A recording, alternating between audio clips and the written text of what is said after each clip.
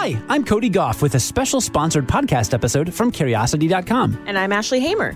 This episode is sponsored by EMD Performance Materials, a business of Merck KGaA, Darmstadt, Germany. And it's the fourth episode in a 5-part series we're doing to help you learn about how science and technology are being applied to drive innovation and change the world. Today, you'll learn about how a company can develop new technology and innovate while also helping the environment and our society as a whole. It's all part of a commitment to improving global health, broadening minds, and developing sustainable solutions. We recorded this conversation live on the showroom floor at CES 2019, the Consumer Electronics Show in Las Vegas. Earlier in our podcast miniseries, we talked about liquid crystal windows that were on display at CES. They're windows that look like perfectly normal glass, but when you apply an electric field, they can go from clear to opaque in a microsecond. These liquid crystal windows could have huge implications for sustainability. And that's according to our first guest today, Kai Beckmann. He's a member of the executive board at Merck KGaA, Darmstadt, Germany. You'll hear from a couple other guests today, but let's start with Kai's perspective on how liquid crystal windows could change the world. Let's satisfy some curiosity. Here at the CES, you sit in front of one of the big game changers, which is our smart window here. That's probably the only product that we really display at this booth, because everything else is like hidden behind products of our customers. And so that I believe that liquid crystal window it can be a real game changer. And I believe the next generation will really use these windows as the normal window technology, and they will see the blinds in a museum, and that's really worth the effort. We are convinced that this is a game changer because nobody wants to clean these blinds, and it is to push a button, and it's without any noise, without any mechanics. Your window turns dark is perfect. That's what people want, and still it's a big change curve that you got to go through. You see, if you compare that with the flat panel displays, so the technology was ready, of course, much earlier than it was marketed. And then at some point we had the first flat panel TVs available. Our customers did those. Price tag was, I don't know, in the excess of 20,000 euro back then, or 20,000 US dollars. And at that stage, people said this is a niche application. So we do have the space at home, so the tube is okay. Maybe there's some few applications where you could use a flat panel TV. I don't know how many of your friends have a tube still at home. I would guess zero. Not so many. Yeah, but it's not what I'm explaining. It's not long ago. People had the impression it's a niche application. So you see, people typically underestimate the time it takes to really kind of switch. And then they underestimate again the speed in which that switch happens. That's the kind of the double whammy that you have in this area, because then you lose interest because it takes so long until people adopt it. Mm-hmm. And when it happens, say, okay, we don't have the capacity to even kind of satisfy that demand. That is tricky. The challenge is timing. So in innovation, there are really kind of two mistakes, and too early can be as difficult as too late.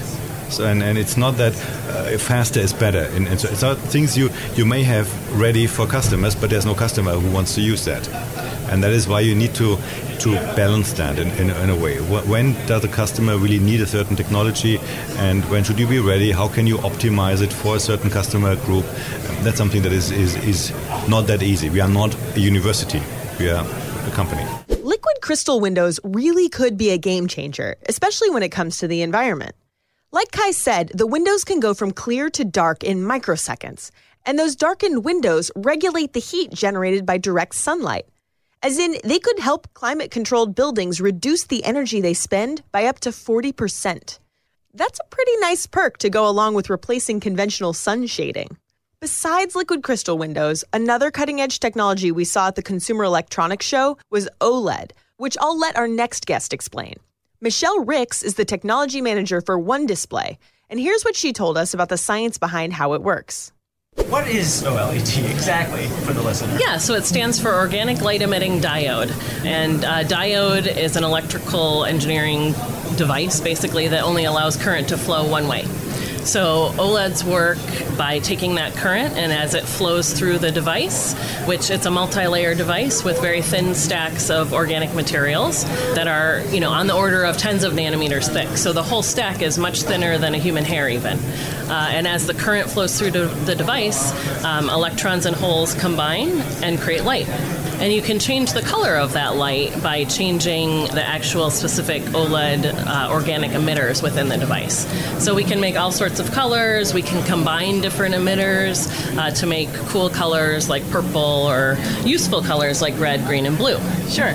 So by organic materials, you mean molecules that have carbon in them? Exactly. Cool. And what is the difference between an LED and an OLED? An LED is inherently an inorganic material. Okay. So they're processed by MOCVD, chemical vapor deposition processes in a semiconductor fab, and those inorganic LEDs emit light as a point source. So they emit very, very bright light, but as a small, tiny, tiny dot. OLEDs are an area source emitter, so you coat these chemicals over any sort of plane. We use glass substrates or plastic substrates. You can use metal substrates, but the whole plane emits light. So you can envision putting these down in many different ways. So typically today they're put down by vapor deposition in large scale evaporators, but you can print them. You could dip coat them potentially. It's all in the formulation. But typically the most advanced things right now are by physical vapor deposition or by inkjet printing. So I know that you can get an OLED TV. Yep. You can also get an LCD TV. Yep. What is the difference there? So there's lots of differences. The first thing you'll notice, I think, is that OLEDs are very, very thin. And so one of my most fun experiences so far this week is seeing the rollable TV in the LG booth. And because the display is so thin, the OLED materials are just like your hair, and then it's just the glass substrate or plastic. And the other thing, one of the things that I notice, first off, is the very, very deep blacks, because they're a self-emissive technology. When it's off, it's truly off, so it's really true black. And some people are more sensitive to that kind of deep black and contrast ratio than others, and that's one of the things that I really like, is a really deep black. So you can get beautiful contrast, very high dynamic range, really great bright colors. In the higher resolutions, you'll notice they really look almost 3D. The images are really popping off the screen. And in LCD technology, the way we use it, there's a backlight, which is usually now LEDs, inorganic LED light bulb, essentially. And then the liquid crystals are actually the front plane, and the liquid crystals act as an optical shutter. So the light either comes through or it doesn't. So when the liquid crystals shut, some light still will leak through, so you don't really have true deep black on a liquid crystal TV. Another nice thing about OLED displays is that they only consume electricity when they're active. The strength of the electric current regulates the brightness, so it's a pretty good deal for the environment. On top of that, as one of the leading manufacturers of OLED materials, it's an important goal for the company to produce them in a way that uses resources effectively. OLED materials can be processed efficiently because customers collect unused materials in the production process and send them back. Those materials are then reprocessed so they can be used again for display production. It's a process that's very friendly to the environment. As if you haven't already learned about enough cool, sustainable technology for one episode, we have a third and final guest today to help you understand how one company could possibly innovate in so many different areas. Luis Vieira is the president and managing director of EMD Performance Materials, and he told us that he works for a company that has a strong foundation in terms of values. One of those values is curiosity. So we asked him, how do you encourage curiosity at your company? This is my 29th year with the company. Yeah, I started in Ohio and I worked in Germany for a few years. Then I've been back in the US since the late 90s. Yeah, and it's a phenomenal company. It's a company of transformation and innovation and entrepreneurship. And this resilience and this alignment within the company of doing things right, having a strong foundation in terms of values. And I think this is probably the most critical component of the values of the company that every employee, is exposed to, and you see that in practice. So I see that this, the heart and soul of the company lives Yeah, it's not only about the euros, the dollars, the hard business, but it's really about having a vision of social responsibility. Yeah, you mentioned those values. Yes. One of those is curiosity right now. Absolutely, Really? yeah. How do you encourage that in your company? Well, the 2018 was a fantastic year, because we really embraced the whole concept, and we not only talked about it, but we really put our money where our mouth is. Yeah, we had a series of events, Innovation Cups. We had a phenomenal event in Europe called Curious 2018, where we had top-notch Nobel Prize laureates speaking in our event. It was in our hometown, Darmstadt, in the convention center there. And I must tell you, during my entire career, attending shows like this, sitting through beautiful talks and high technology profiles, to be in that event was like, a treat. Because you could hear about, CRISPR technology from the people who were pioneers that have won Nobel Prizes on it. You're talking about, innovation from people that are, award-winning authors that really are very reputable in the industry across the board. We're hearing from technologists from, Caltech, MIT, and in Europe, and it was not a one-sided equation. We really pull from talent all over the world. Yeah, and in this process as well, we had a group of students that were handpicked basically via an application process that then developed their own business case that really led into the Innovation Cup, anniversary edition. Yeah. And we had in a very short amount of time, we had some of the most brilliant ideas in terms of potential startups and potential ventures that we could, then fund. And the winner actually is being funded as we speak.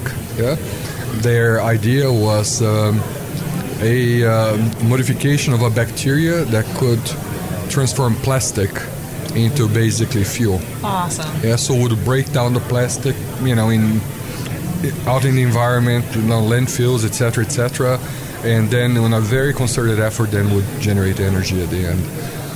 So it's a real total life cycle management, sustainability approach.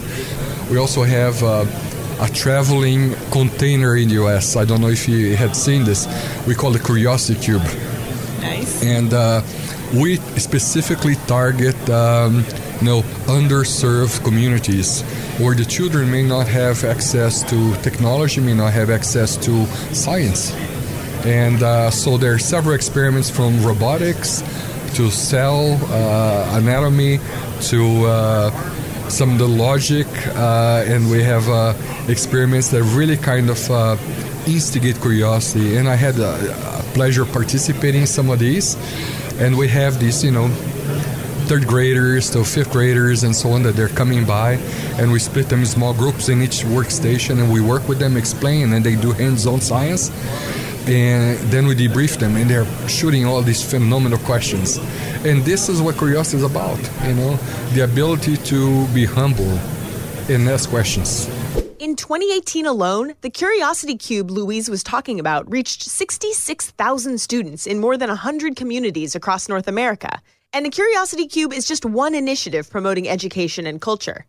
When you're looking at problems, are you looking at ways to solve existing problems? Or are you looking at more aspirational, more kind of what could be? How do you even move forward? Because there are so many different directions you could go. Absolutely. I think number one is focus. Yeah. At the end of the day, we have to deliver results. So we cannot just have fun. Yeah. Unfortunately. So we have to really have a focused approach, and we realize this is a journey. This is not, the flip of a switch, and then we get the pharma guy, the life science guy, and the materials guy sitting and say, okay, voila, here's the solution. It is a journey. So step by step, initiative by initiative, project by project, we may leverage different capabilities, yeah, and we try to really find these synergies over and over again. Clearly defining our platforms that we have, understanding, where we're better off to partner with someone. we cannot invent everything. Right. So, and this is the opportunity we have as well. So how can we, enhance our position, but also bring others up towards a successful business model, yeah? Thanks for listening to this special episode of Curiosity Daily, sponsored by EMD Performance Materials, a business of Merck KGaA, Darmstadt, Germany. We'll be back next week with the final edition of our mini-series to help you learn about how science and technology are being applied to drive innovation and change the world. In the meantime, join us again tomorrow for a regular edition of the award-winning Curiosity Daily to learn something new in just a few minutes. I'm Ashley Hamer. And I'm Cody Goff. Stay curious. On the Westwood One Podcast Network.